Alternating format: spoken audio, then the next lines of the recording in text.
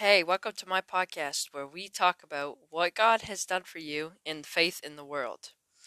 I'm your host, Braden, and if you love God and you like being encouraged, this is the podcast for you. I'm super excited for this. I think you guys are going to like it. So stay tuned for multiple episodes. Alright, I feel that God has spoken to me, not with words, you know? It's kind of like a feeling in the pit of my stomach.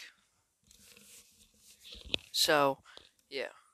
Well, he kind of has like been telling me like I should start a podcast and tell more people about God. So that's what I'm gonna do. So this is gonna be a short episode, but I hope you like it because it's just really a glimpse of what is to come in this podcast. So make sure to follow my Facebook and Instagram for daily Bible verses, and just let me know if I should change anything or do more episodes or so I might also do some you know, at my church, I'm probably going to do some, interviews with some of the people at church, like the pastor and stuff, just to see how they've been saved by God and what God's done for them in their life. So I hope you like that.